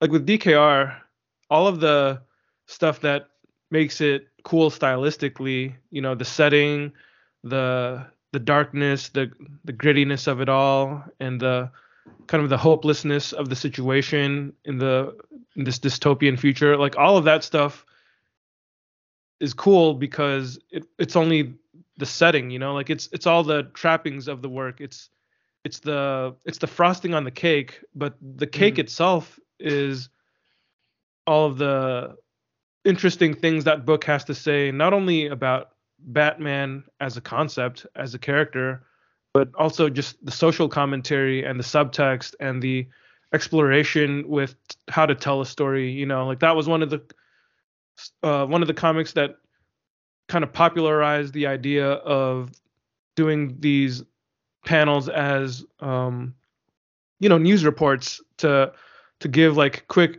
exposition and atmosphere to the world and everything that's going on. Like after DKR did that, you'd see a bunch of comics start doing similar stuff. Mm. Mm. But there's a lot more to DKR besides just being a story that has old man Batman coming out of retirement to beat up the mutants. Yeah. Yeah. There's just more to it than that. Yeah. But it's a lot harder to capture the other elements anytime you do an old man hero story. It's hard to think of like what is it about a specific character that makes that character special, and how do we highlight everything special about that character in this dystopian future. Yeah. Yeah. It kind of feels like Conquered Shores doesn't really do that, because what makes Namor special is the stuff that you described earlier in this episode when you were talking about how he's the king of Atlantis, but he's instead of being like this, well, I guess partly he is regal and noble, but he also doesn't take any crap from anybody. He's arrogant, he's haughty, Mm. he's stubborn. He's a monarch who doesn't necessarily consider himself a hero, Yeah. Yeah. But in this story, he throws that all away. He's not even king of Atlantis anymore, and he decides to be a hero. So, Mm. from that perspective, it makes it feel like this story doesn't even understand what makes Namor a cool character at all. Mm. Mm. Yeah. Yeah. And then, in terms of any potential subtext, I really did try to look to see if there was anything in this story, and yeah, I couldn't really come up with too much. It's like what you were saying at the end of the story, like how Namor ends up building a new society. So I guess maybe you could say it's a story about putting aside your differences or something and just making the best of what you've got to live in harmony or something. But I don't know. That just feels kind of flimsy to me. Yeah. Yeah. It's the most basic kind of lesson or moral that you can apply to a story just to say that it has a moral, which is peace is good, or always be a hero, or whatever. Yeah. you know. Yeah. Uh, You got Namor, you got Human Torch, you got Luke Cage, and you got the EGAD monster. yeah. They all conveniently put aside the differences, link arms, sing kumbaya, and form a new society so they can live in harmony. Mm, mm, mm. All Then I right. guess there's also potentially the idea that this could be a story about how the present and future are more complicated than the past. I don't know if that really fits either, but I was looking at the beginning of issue 5, and there's a flashback to World War II as Namor reminisces about how conflicts back then were binary. It was pretty clear cut and easy to see who the villains were, but now we live in a more complex world. I mean, I don't know if that was supposed to be like a point of that. I don't know what the point of that scene was supposed to be, that little flashback. Maybe it's supposed to point out that, things in the future are full of more shades of gray, but I don't know. To me, that's kind of a weak theme. It didn't really, it's not really saying anything, you know? Mm, mm, hmm. Does that cross your mind at all? Mm, I think I think the shallowness of the book overall was something that was apparent to me. I Yeah. will I will say this though, like I don't think that it being shallow in and of itself necessarily disqualifies it as a good book. Like I think I because what I was gonna say is I do think that there are examples of this kind of story where I do enjoy it, even if it's not really very meaty, only because I can just enjoy it for the action aspect of it. And I don't Yeah. think that That's Namor fair. Conquered Shores is necessarily that book either. But Yeah. I think about something like Old Man Logan by Mark Miller and Steve McNiven, and like Old Man Quill and Old Man Hawkeye by Ethan Sachs that I mentioned earlier. Like those were things that I could just kind of enjoy, and I don't necessarily assign any greater meaning to those works Right. beyond just the entertainment that I Entertainment. get from it. Yeah, and I'm fine with that, right? Like Yeah. I Yeah. look at something like those works and I don't go, "Ugh, this isn't this this isn't Dark Knight Returns." So, naturally it's just a cheap imitation and I have no respect for it and it's not something that works for me, right? And I'll not naturally poo-poo it or whatever, but like even in those cases, at least those were entertaining just for the sake of entertainment, even if they didn't necessarily have anything to say about Wolverine or Hawkeye or Peter Quill Or society in general. or society in general. Yeah, Yeah. exactly. Yeah. No, that's a fair point. Yeah. I do agree with that. It's like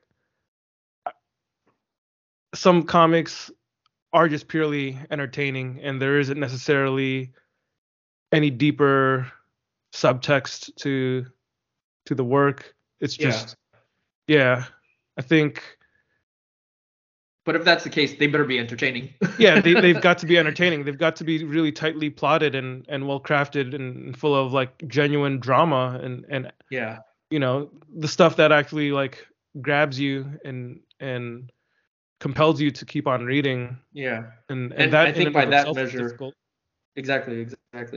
And I think if I was to apply that metric to something like Namor Conquered Shores, I couldn't even say that Namor Conquered Shores lives up to that measure, quite honestly. Yeah. Yeah. Yeah. It's not the most entertaining of these kinds of stories that we've come across, Yeah. Yeah.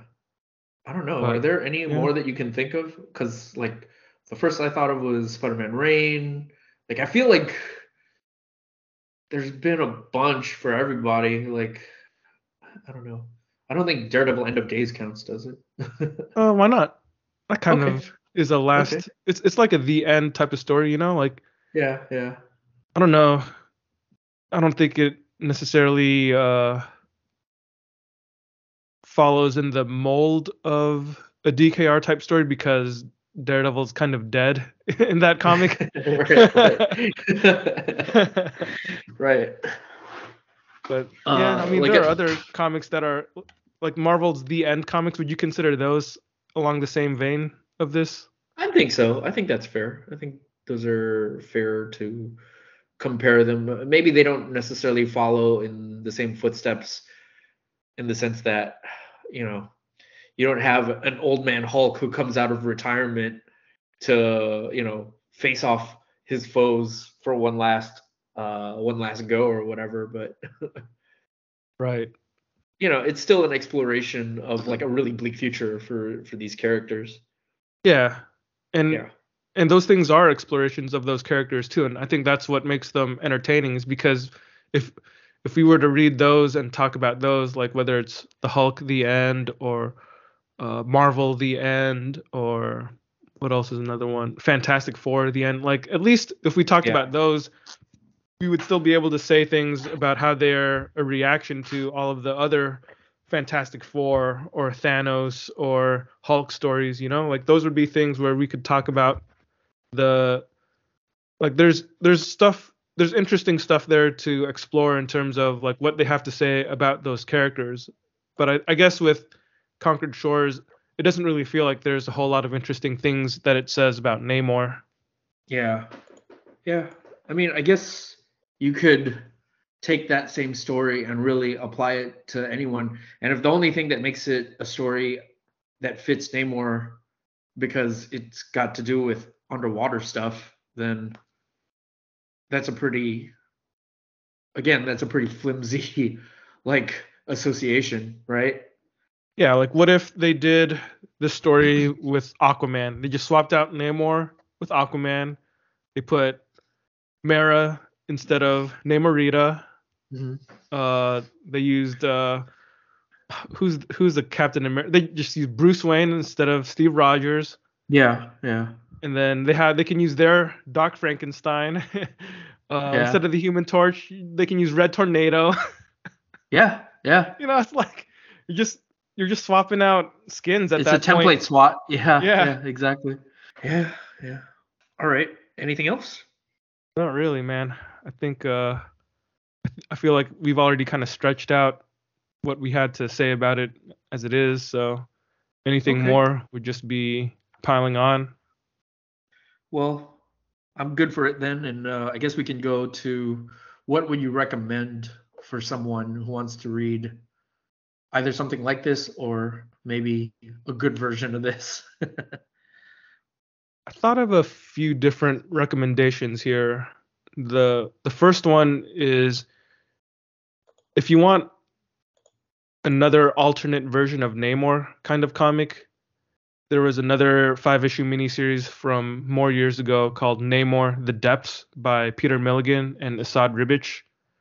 And that one isn't a the end kind of story, but it's a different type of Namor story where Namor is more of a horrifying figure. It's a horror story, that's what it is. A nautical horror story featuring Namor, and I feel like that version of Namor is just as different as the one we get in Conquered Shores. Like in Conquered Shores, he's nice and kind and generous and strives to be a hero, which to me is an alternate version of the Namor that I enjoy.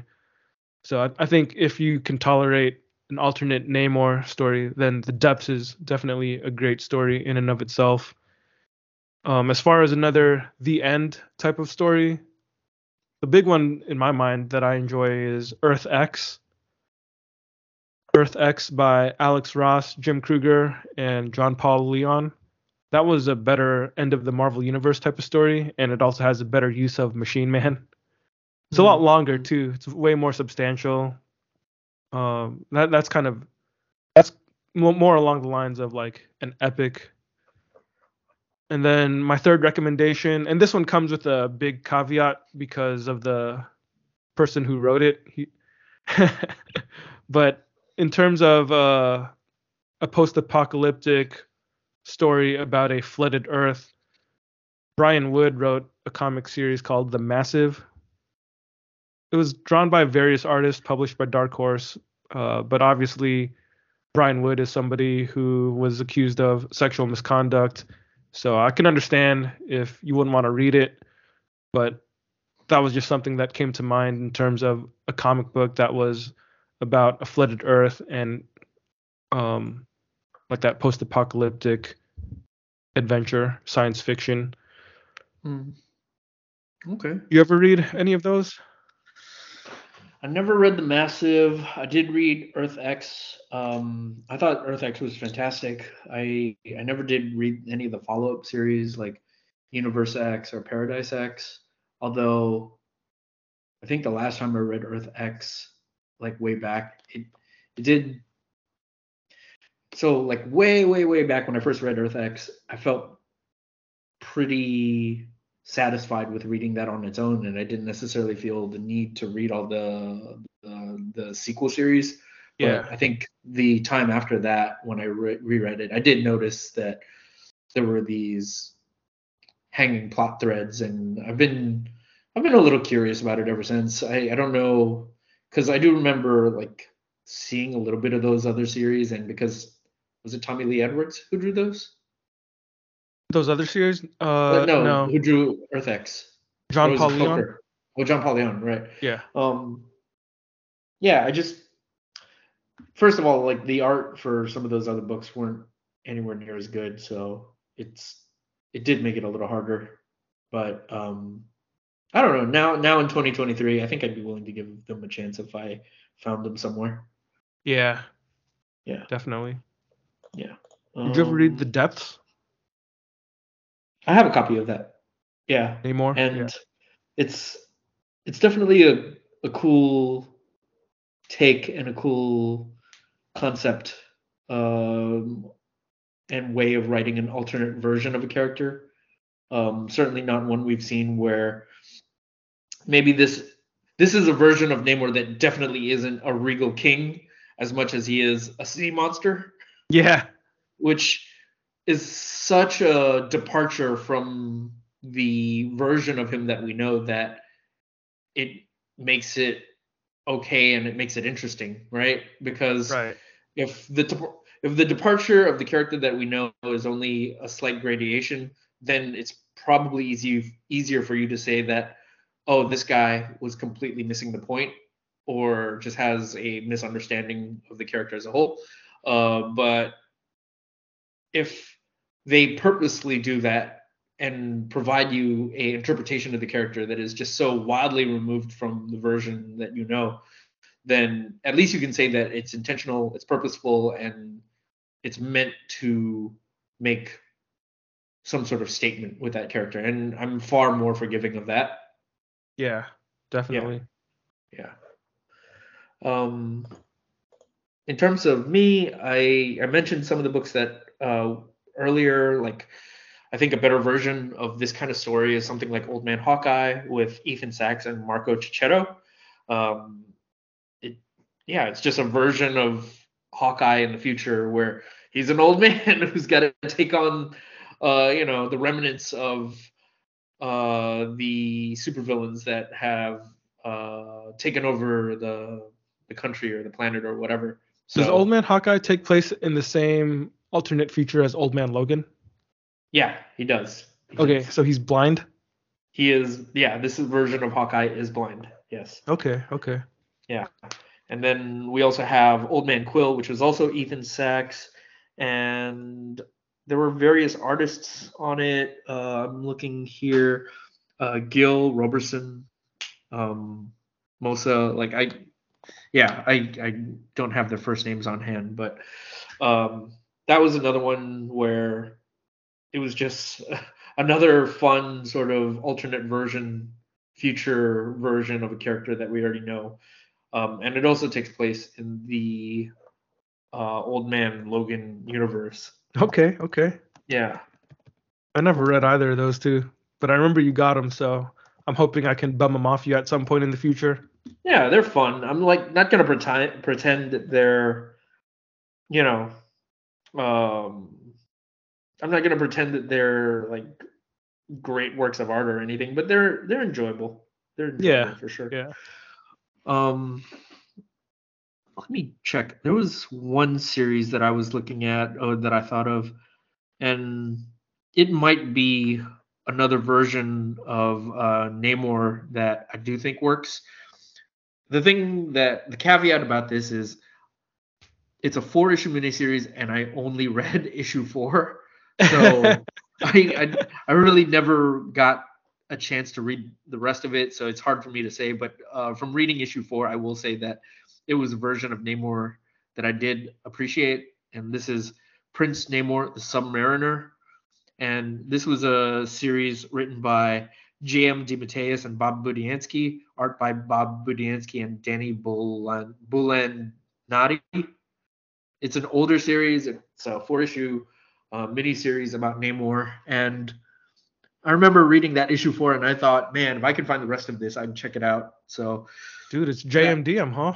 Yeah. So that might be my one Namor story that I still look towards. And well, you know what? We mentioned it, and we've talked about it several times. But yeah, I'd also talk about bring up the Jonathan Hickman New Avengers arc that he did, where he had Namor. That was some great Namor stuff. So if you want to read that version of Namor, that's also always a good one to go back to. Mm-hmm. Yeah, definitely. Yep. All right. Well, if nothing else, I guess we can close this episode out. How did it sound? Take us on home, baby. All right. If anyone has anything they'd like to contribute to the conversation, if you want to discuss the book, any good comments, any bad comments, we'd love to hear it. Feel free to hit us up on X. Feel free to DM us on Instagram. You can email us at betweenthegutterspodcast@gmail.com. Just reach out to us, and we'd love to hear. If you happen to be listening to us on whatever platform you're listening to us on, please help us out by putting a review, sharing, liking, subscribing, all that stuff, and we would greatly appreciate that. Yeah. Thanks for listening, everybody. We will catch you next time. Peace out. Bye.